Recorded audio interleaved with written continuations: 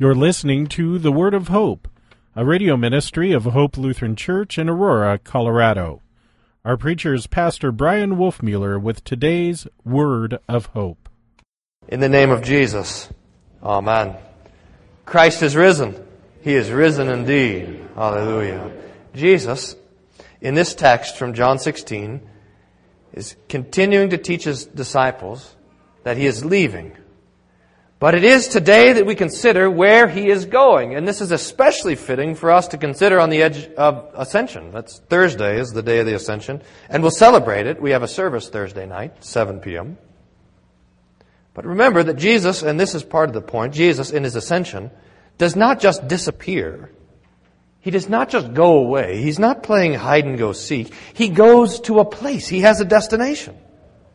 Jesus, in His ascension, goes to the Father and sits down at the Father's right hand. Now, we consider more of what this means on Thursday, but now it's good to consider that there Jesus is at the Father's right hand, and He brings, if you would, us there with Him, so that as Jesus speaks to the Father, so do we. And this is prayer. In that day you will ask nothing of me, says Jesus. Truly, truly, I say to you, whatever you ask of the Father in my name, He will give it to you. Until now, you have asked nothing in my name. Ask, and you will receive, in order that your joy would be full. So we consider prayer. Now, the first thing, when we think about prayer, we should realize that prayer is a privilege. It is a great and a high honor that the Lord gives us the opportunity to pray. Now, I think, and I'm going to preach to myself for a little while, so if this does not apply to you, then you can simply ignore this. But I often think that, at least I'm tempted to think the exact opposite. Like, it's a privilege for God to hear my prayer. Now, it sounds really kind of bad to say it that way, I know, but this is right. Maybe you know what I'm talking about. See, we consider our prayers to be a duty or a chore, something that God expects of us. It's like a child brushing their teeth. They don't want to do it, but mom and dad expect them to. And if they don't brush their teeth, mom and dad will be mad. So they go and brush their teeth, and then they come down and show you. And that's how we are with our prayers. I said my prayers, God, see? Prayer is not like this. Prayer is a privilege. It is God giving you an audience. It's God promising to hear you. It's God asking you for your counsel. Remember Esther. She was the king's wife, one of the king's wives. And yet she was still afraid to go and speak to the king without an invitation. The punishment for that kind of thing could be death. So Esther says to Mordecai, all the king's servants and the people of the king's provinces know that if any man or a woman goes to the king inside the inner court without being called, there is but one law, to be put to death, except to the one whom the king holds out the golden scepter so that he may live. But as for me, says Esther, I have not been called to come into the king for these past 30 days. Think of that. Now, we might think of this the way that the king there of Babylon, of Persia, treated his wives and treated his subjects as totally backwards. But I don't imagine it's much different now. I mean, imagine if you just showed up in the Oval Office without an invitation.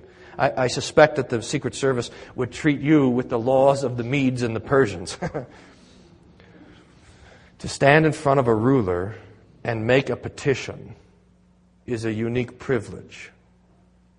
There is nothing that would require God to hear our prayer. There is nothing that would require God to listen to us. There is nothing that would require Him to care. Certainly, we do not have any wisdom that He lacks. We don't have any grand insight that He needs. And there is nothing about us and our sin, there is nothing about us and our unholiness that would commend our speaking to His ears. But it is against this, our own unworthiness, that Jesus invites us to pray.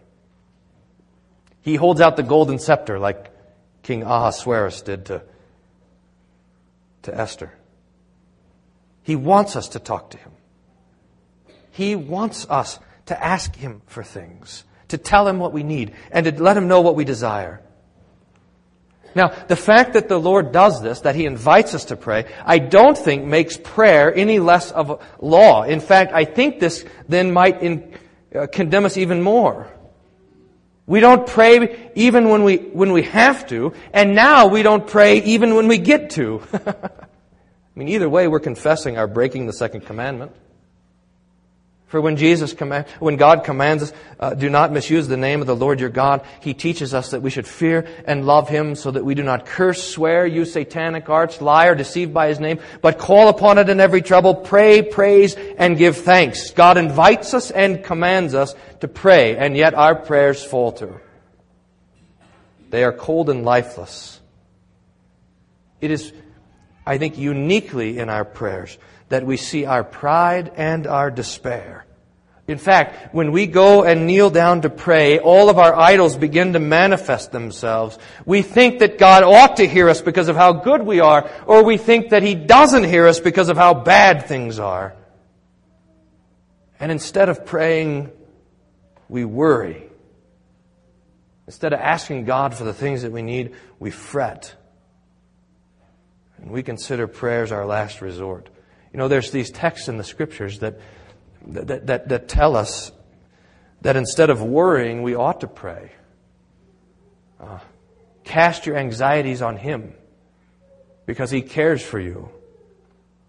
Or worry about nothing, but in all things through prayer and supplication, let your requests be made known to God. And then the peace of God, which passes all understanding, will guard your hearts and minds through Christ Jesus our Lord. In fact, I suspect, and this would be a fantastic spiritual discipline for all of us to engage in, is that every time that we worry about something, that a worry crosses our mind, about ourselves or about our neighbor or about our world or whatever it is, every time we worry, we would take that worry and we would turn it into a petition to God. In fact, how wonderful would this be? If we could see those moments of worry as a prodding of the Holy Spirit, reminding us that what we ought to do is pray. But we don't. And prayer sits on our list of last resorts. Is there anything that I can do for you? I'll ask people, and they say, well, no, nothing, but you could pray. Prayer perhaps ought to be the first thing. But still, all through our neglect of prayer, we find Jesus, especially in this text, but all through the gospel, we find Jesus urging us, and even more, kindly inviting us to pray. And in the text, He's doing it with this promise. He says, in that day you will ask nothing of me. Truly, truly, I say to you, whatever you ask the Father in my name, He will give it to you. Until now, you've asked nothing in my name. Ask. Ask, says Jesus, and you will receive, that your joy may be full. Jesus is here adding to the promise of prayer. It's not only that He will hear us when we pray, but that He will answer us when we pray. Now, it's a curious thing that Jesus says, in that day you ask nothing of me. And it is because Jesus is saying everything we ask is in His name. Now, this doesn't mean that we don't pray to Jesus, or we don't pray to the Holy Spirit for that matter. In fact, the Father and the Son and the Holy Spirit are each persons of the Godhead, each God, and therefore we worship each and pray to each. To the Father and to the Son and to the Holy Spirit. But this is the point that Jesus is making. He will be sitting right there next to the Father.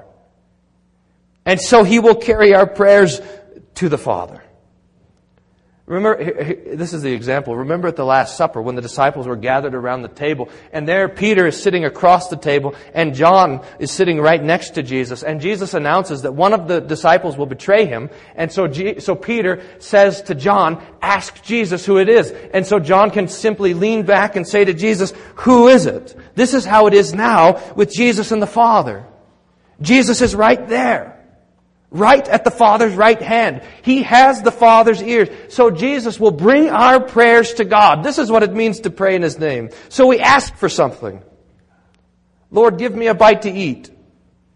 Help Alan feel better. Give faith to Chris. And the Holy Spirit takes that prayer. He dusts off all of your selfish motives. He carries that petition to Jesus. And Jesus takes those petitions and wraps them with His blood and gives them to the Father. And now the Father has your prayers, your petitions, but He has them perfect.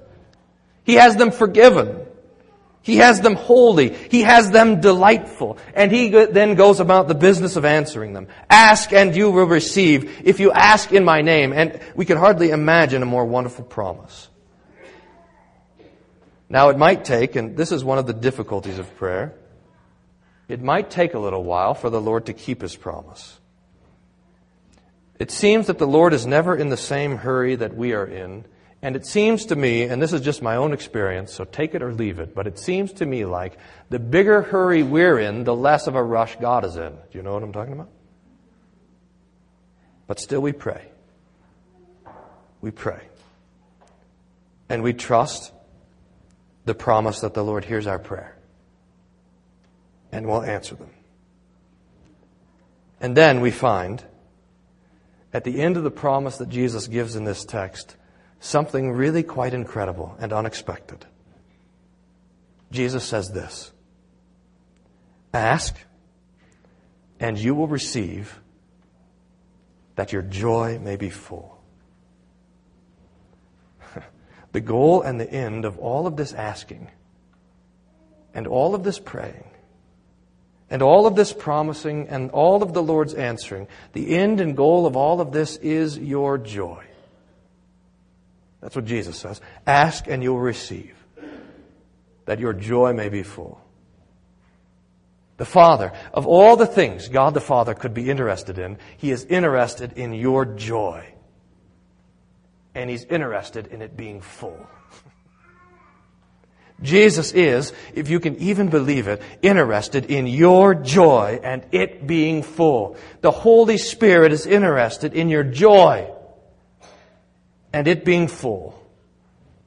He wants your heart to be happy. He wants you to be content. And this is incredible.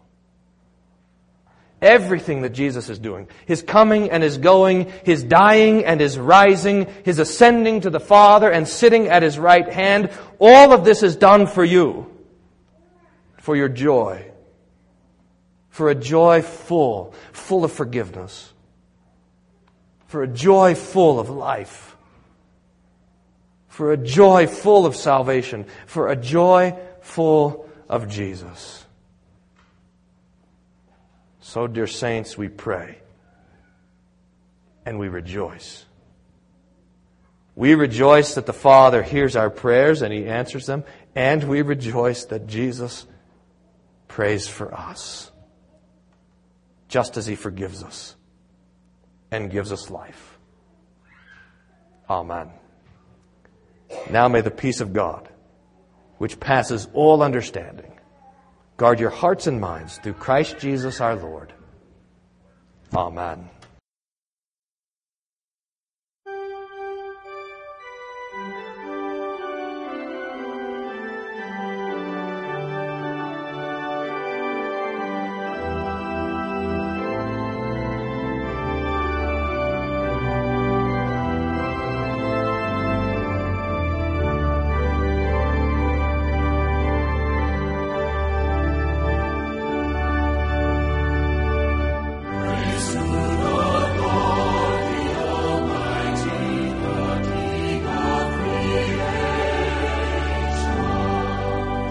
We hope you were blessed by today's Word of Hope.